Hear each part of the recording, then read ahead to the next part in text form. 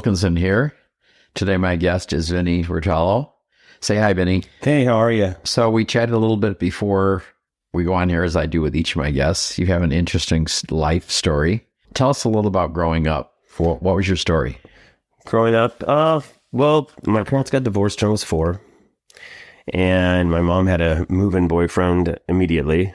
My childhood wasn't the best, like most people's. So they had a little bit of a challenge. I grew up in a house where I was supposed to think my dad was a bad guy. And you weren't living with him? I wasn't living with him. My mom had custody, and we had a stepdad who had a construction company, so he had a lot of money. So in order for us to have a good life, my mom painted my dad out to be a bad guy. So from 4 to 14, I thought my dad was a bad guy. We couldn't have pictures of him in the house. My sister had to get her own phone line so my dad could reach us there. He had to pick us up at my aunt's down the street when we went over there every other weekend. So growing up with that kind of screwed my head up a little bit until then I was 14, and that's when my mother passed away. Oh. And I was forced to move in with my father. When I was 14, she had picked me up from school. She had a little bit of a she had a big drinking problem. And my sister and I had been collecting her VO bottles, which is whiskey, under a cabinet where we were going to confront her with probably a few days before this even happened. And she'd picked me up, brought me home, and I went in my room and watched Days of Our Lives while she made me a snack steak like any other 14-year-old. And I heard her call my name once, and then a second time, and the third time, and then I heard a thud to the floor, and I ran into the kitchen, and she was on her back and had wet her pants already, and I went to the floor and tried to wake her, and saw if she hit her head, but she was turning blue, so I ran to the phone, I called 911, and they told me to calm down, and they coached me on CPR, which I'd never done before, obviously, and I remember getting her last breath, and then the lady told me to sit tight, that the ambulance and them were going to be there shortly. And then she just hung up on me, hung up with me, didn't wait with me. She did? She did. But the ambulance kind of wild. I know, isn't that kind of crazy? Yeah. That's not what they do on TV or the movies.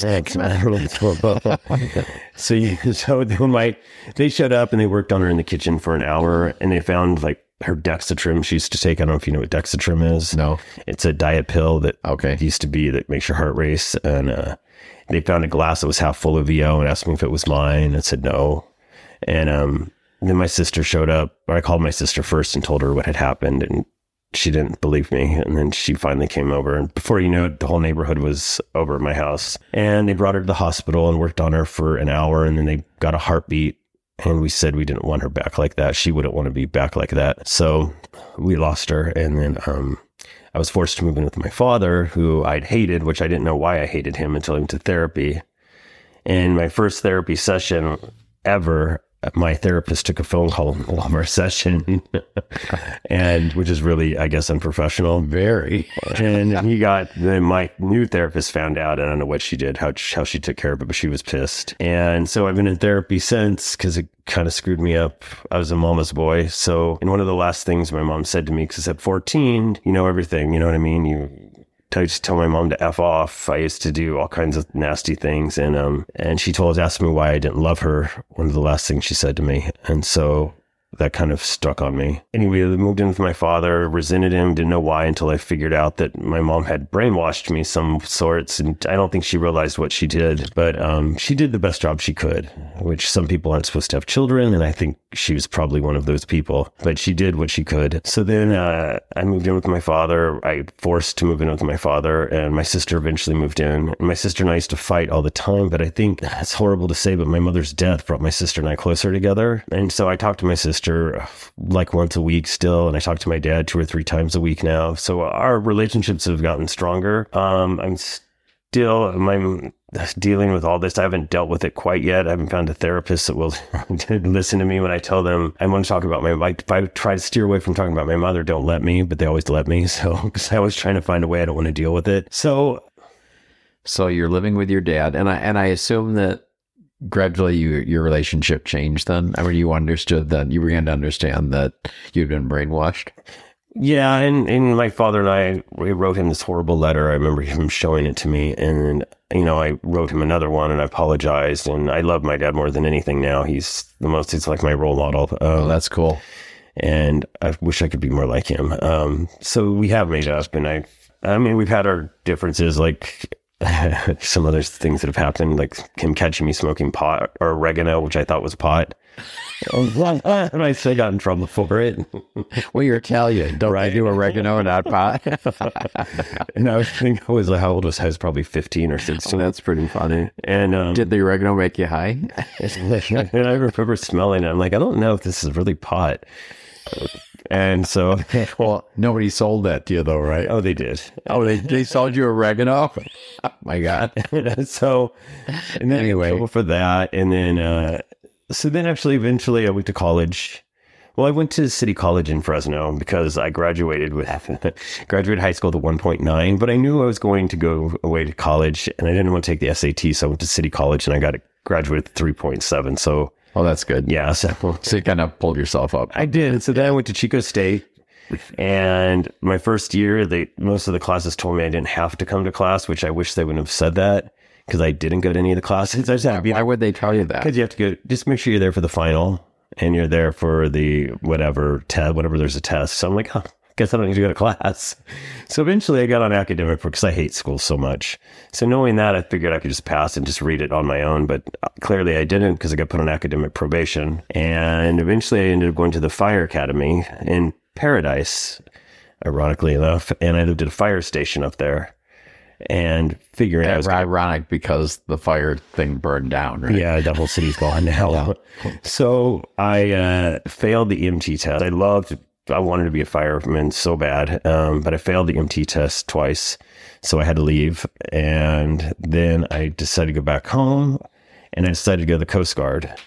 And then my knee blew out from a prior ski injury that I had, and I was not supposed to ever go to the Coast Guard, I found out. And I had to wait till my knee was 100% back to normal before they'd send me home. So I got to watch my class graduate while I was still in the medical in Cape May, New Jersey.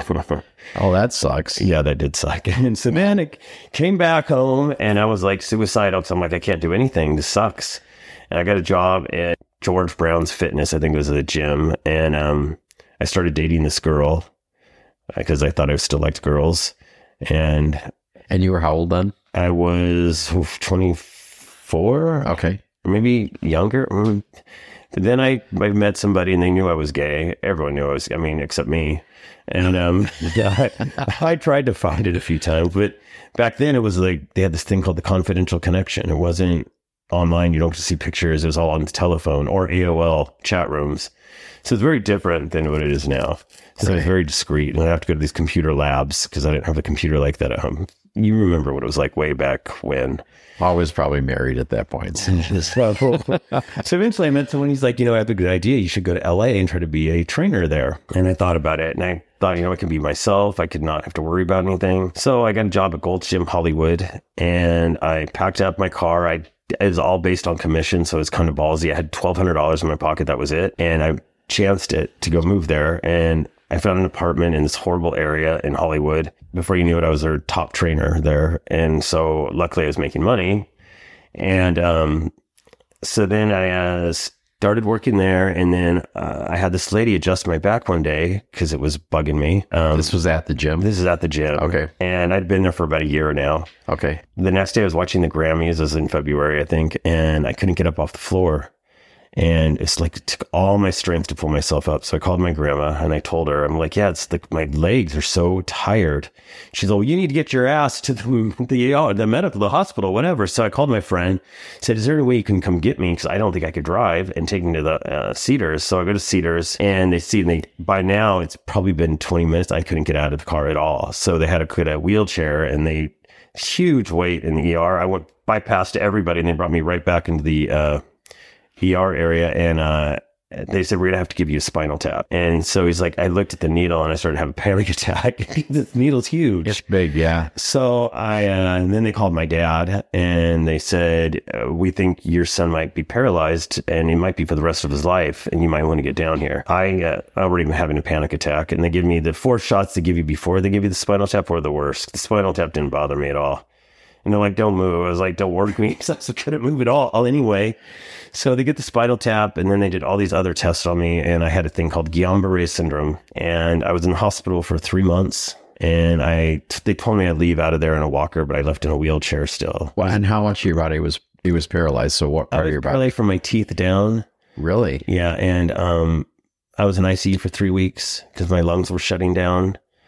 And so I was in really good shape. I just did a fitness magazine layout right before all this happened.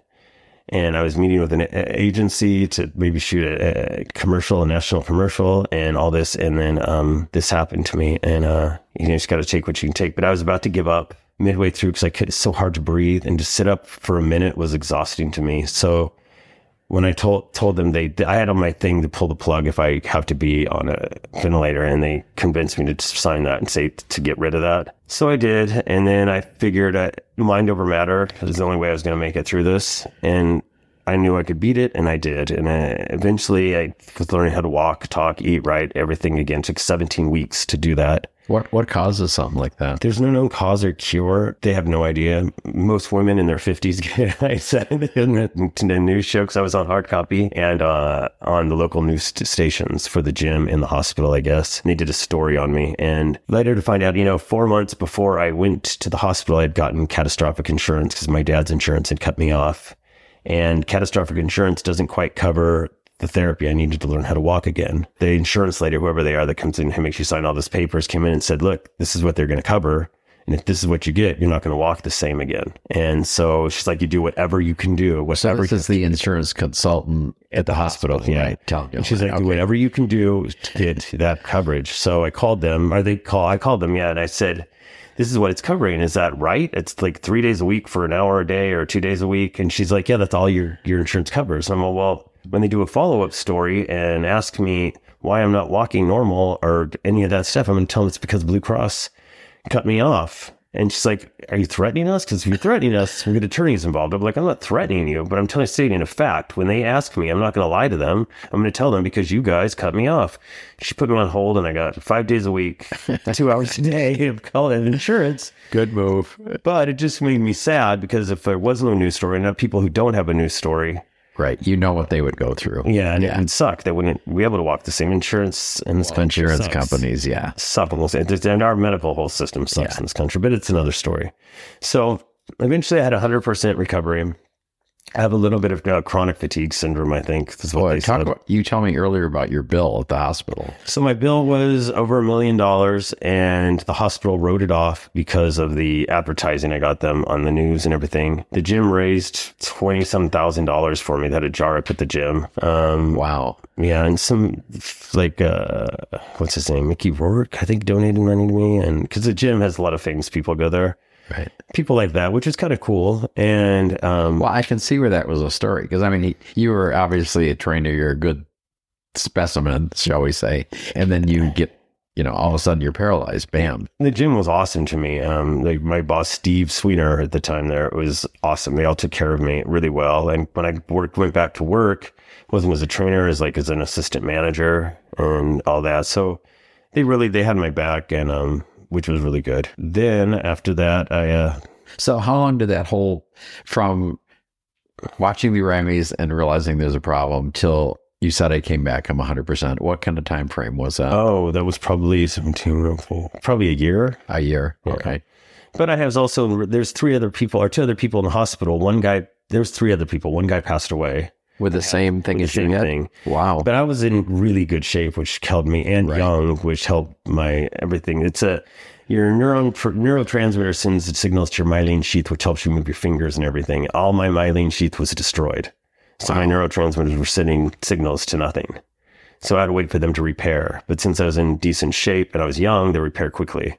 Some people get left a souvenir, like the doctor would have people come visit me with limps, or the whole face was still paralyzed and not moving at all. And I'm like, can you quit sending people to come see me just to show me that they're alive and they're walking? But I'm like, that's not helping me out at all. Right. So was your chin paralyzed? You said you're up to your chin. All the way to my teeth. Yeah, everything. I didn't feel anything. So wow. I did feel everything. Excuse me. I did feel everything. It just wouldn't move. Right. So it's not like a numbness. So the engine was running, but it wasn't hooked to the transmission. Right. Well, they would give me every day, they'd hit my feet with a needle. And I'm like, I could feel that, but nothing's moving. I think 1 or 2 times I couldn't feel it because of the, what's it called when you're, everything's tingling all the time, like you have ants in your feet. It's right. neuropathy. Right. So I was on this pill called Neurontin, which has been pulled, I think, off the market now, but I did not have any side effects of it. Right. But I was on that forever because of the tingling in my hands and my feet. And so, and all this, you were what, 24, you said? Or 24, yeah. 24, okay. So then I got better and I did a photo shoot in Kauai, which made me feel good that I was kind of getting, so I was trying to, as best I can, to get back in shape. Had you recovered some of the weight you lost? Yeah. At that definitely, point? Yeah. So then I did that and I decided to go into porn. Oh. So, all right. So why did you do that? The porn? Yeah. What was the attraction? Well, to be honest with you, I had a little bit of a drug problem, and I didn't tell you this part before, but I had a little bit of a drug problem, and I was in rehab figuring out what can I do to still do drugs and to maintain and make a living. So I came up with porn. You know what I mean? So I'd be able to do porn, escort, and do drugs. I'm not real familiar with it. So is there a lot of drug use in that industry? They say no, but yes. I mean, there was one shoot I did where the director had, whatever you guys need is in the kitchen. Anything, every drug you can imagine. I'm like, wow, it's crazy. Yeah. Most people are, yeah. And there's one guy that was shot a scene was giving me a blowjob, and I had to slap him in the face because he felt crossed over on G to wake him up, like that kind of stuff. And so yeah, there was enough in it. Right. So, and so that happened. And then 2011, I went to rehab and, 3 rehabs, and eventually one took. So you're in porn. So then what? So then I decided to do a shoot in Palm Springs, for a company called Studio 2000.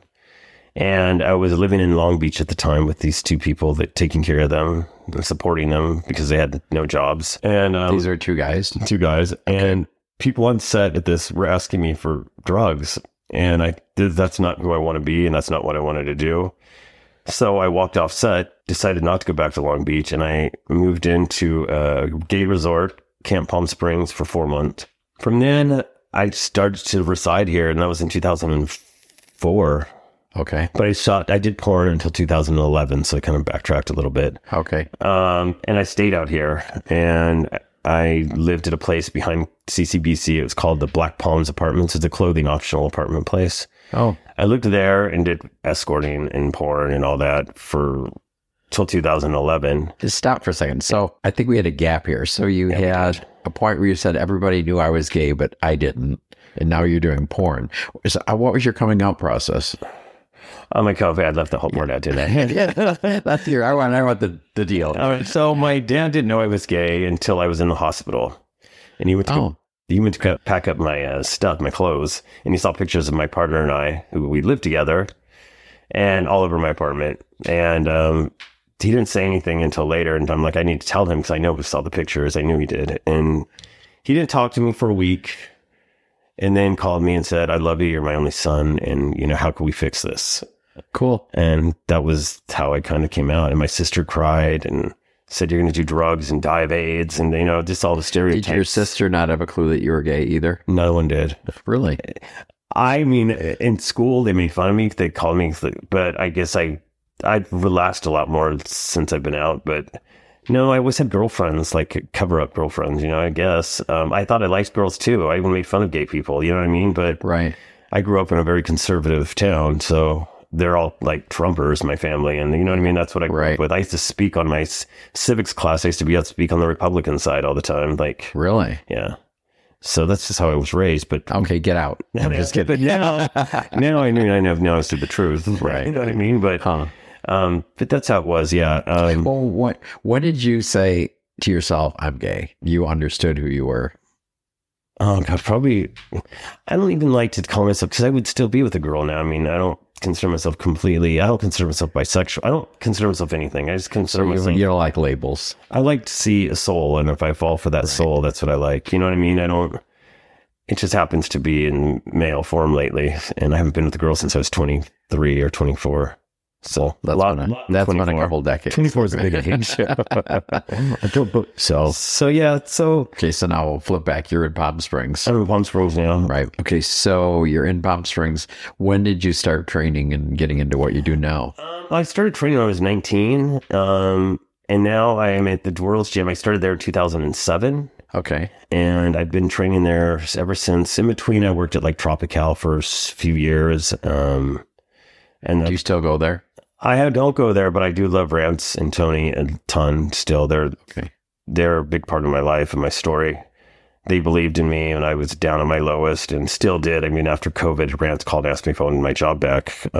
Wow, cool. Yeah, so they're really good guys to me. So then I started working at the gym, teaching spin, a fitness trainer, and I was super busy before COVID. And then COVID, obviously, like it did to most things, and especially gym things, broke it. And now I'm at the gym, and sometimes I feel like, I don't know, I don't think it's all about me, but I feel like I watch how some of the trainers are with each other, and I'm never really included in any of that, which is fine. I'm like a black sheep kind of there, I think. Do you know why? I think a lot of people, because I had an ad up in Rent Boy, and I don't know, maybe they taught, I don't know, to be honest. And it could be me, because I don't really I'm as outgoing. I'm very introvert, I think you would say. When I go to a party, I like stand in the corner because if I don't know anybody, but if I do know you, I'll talk your ear off. Right. But if I don't know people, I'm very shy and very secluded. But there are people there that I love at the gym. I love Jill. I love Chris, Lewis. Like, you know what I mean? Other people I don't really know, so I don't really. Right. Well, it seems to be a lot of trainers around there. There is. And I mean, I have fun when I train people. It's usually we're laughing. I make sure we have a good time. I want them to look forward to coming to the gym, not to have work. Right. So are most of your guys like retirement age guys, your clients? For the most part, yeah. I have one 25-year-old that I haven't had him in a while. And I had one girl. I had two girls, now I have one girl.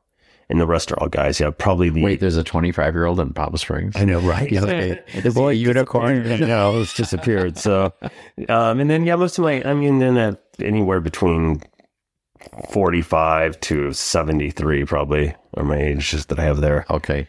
So yeah, and that's my story for now. I mean, it's always something different every day happens, but I try to take everything with a grain of salt. I try to learn from all my experiences. I try not to bitch and complain about the cards I was dealt with some of my life. I just learn from it, and I don't want to ever hear anyone else be negative or depressed about their life, because we all have our issues that we've got to deal with, and no one has a right to judge anybody for what they choose or what they do in life. It seems like there's a lot of that here. I try to keep my thoughts to myself or to some clients that I have. We share our thoughts, but it is what it is. Life is challenging, or it's as challenging as you want to make it. You know what I mean? And you can make it easy, or you can stay positive. I always learned that having a positive attitude, positive things are going to happen. You always talk negative. It's like the secret, I guess I always say. Yeah. If you have bad thoughts, bad shit's going to happen all the time. So you watched that DVD? I did see that DVD. Yeah. Yeah, I watched it early on. I really liked it. Yeah, it is. And I believe it's true. I mean, it's a law of attraction. It is. Yeah. And you keep I can't believe my mom died. Oh, I was paralyzed. Oh, I had a drug addict. If I did that all the time, all this bad shit would happen to me. If I try to turn all the negative into positive and just, and live life the best you can. I mean, of course, I have my dark days, and I'm supposedly bipolar too. I'm on my medication. Really? My happy pills, I call it. And I probably have to be on them for the rest of my life, but it's fine. I mean, it keeps me level. So I don't want to I get, just like everyone else, I have depression, and I don't want to get out of bed some days, but, and I don't, but I have really good clients that have become really good friends, and they all watch out for me, which is great, I think. And are you single now? I am single. I've had 2 relationships. One, my ex committed suicide. Oh, wow. 2016. And then that was one other story. And then my mom, excuse me. And then the other one was just the other 3. My longest relationship's 3 years. I'm almost 50. It's kind of sad that I've only had 2 of those. But I think a lot of it has to do with watching my mom, all that other stuff. So hopefully someday I'll meet somebody. That'll be the right one for me. Wow. Yeah. And you have a cat. And I have a cat. I have Stella. Stella and my other cat, Baxter, I had to put her down after 16 years last Christmas. And that was probably the hardest thing. It's even harder than, I hate to say this, Mom, but it's harder than losing my mother.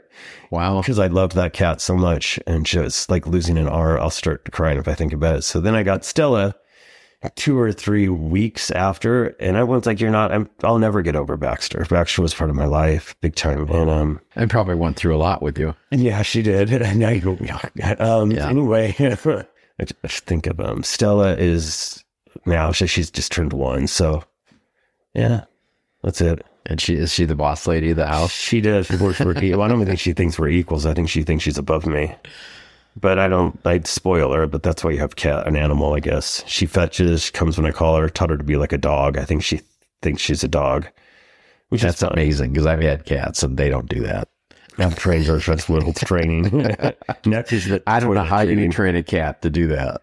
You give her a treat every time you throw a toy, and she'll come back, and then that's it. And then and then toilet training's next for her. So yes, she tried to go potty on the toilet. Yeah. Oh, really? Yeah. You gonna teach her how to flush? Some of them know how. I've seen that. I don't think she can do that. Oh, that. Yeah. Well, I don't think they'd have enough strength to do that. No, that's kind of wild. No. So wow. So I assume since the law of attraction, the stuff you mentioned, and things happen and you learn from it. So do you have regrets in your life? I don't, because it helped me to be the person I am today. I mean, of course, I wish things would have been different for me. I wish I would have never got caught up in drugs. I wish, I don't, because I don't, because it all made me be who I am today. And I do like who I am today. I don't love who I am today, but I like who I am today. And it's always a work in progress, right? Well, great. A couple times you said, well, that's another story. So maybe we need a sequel to this one of these days. But thank you so much for coming in. It's really great meeting you for the first time and talking to you. Oh, thank you for showing interest in me. Appreciate it. Thanks, Vinnie. Thanks.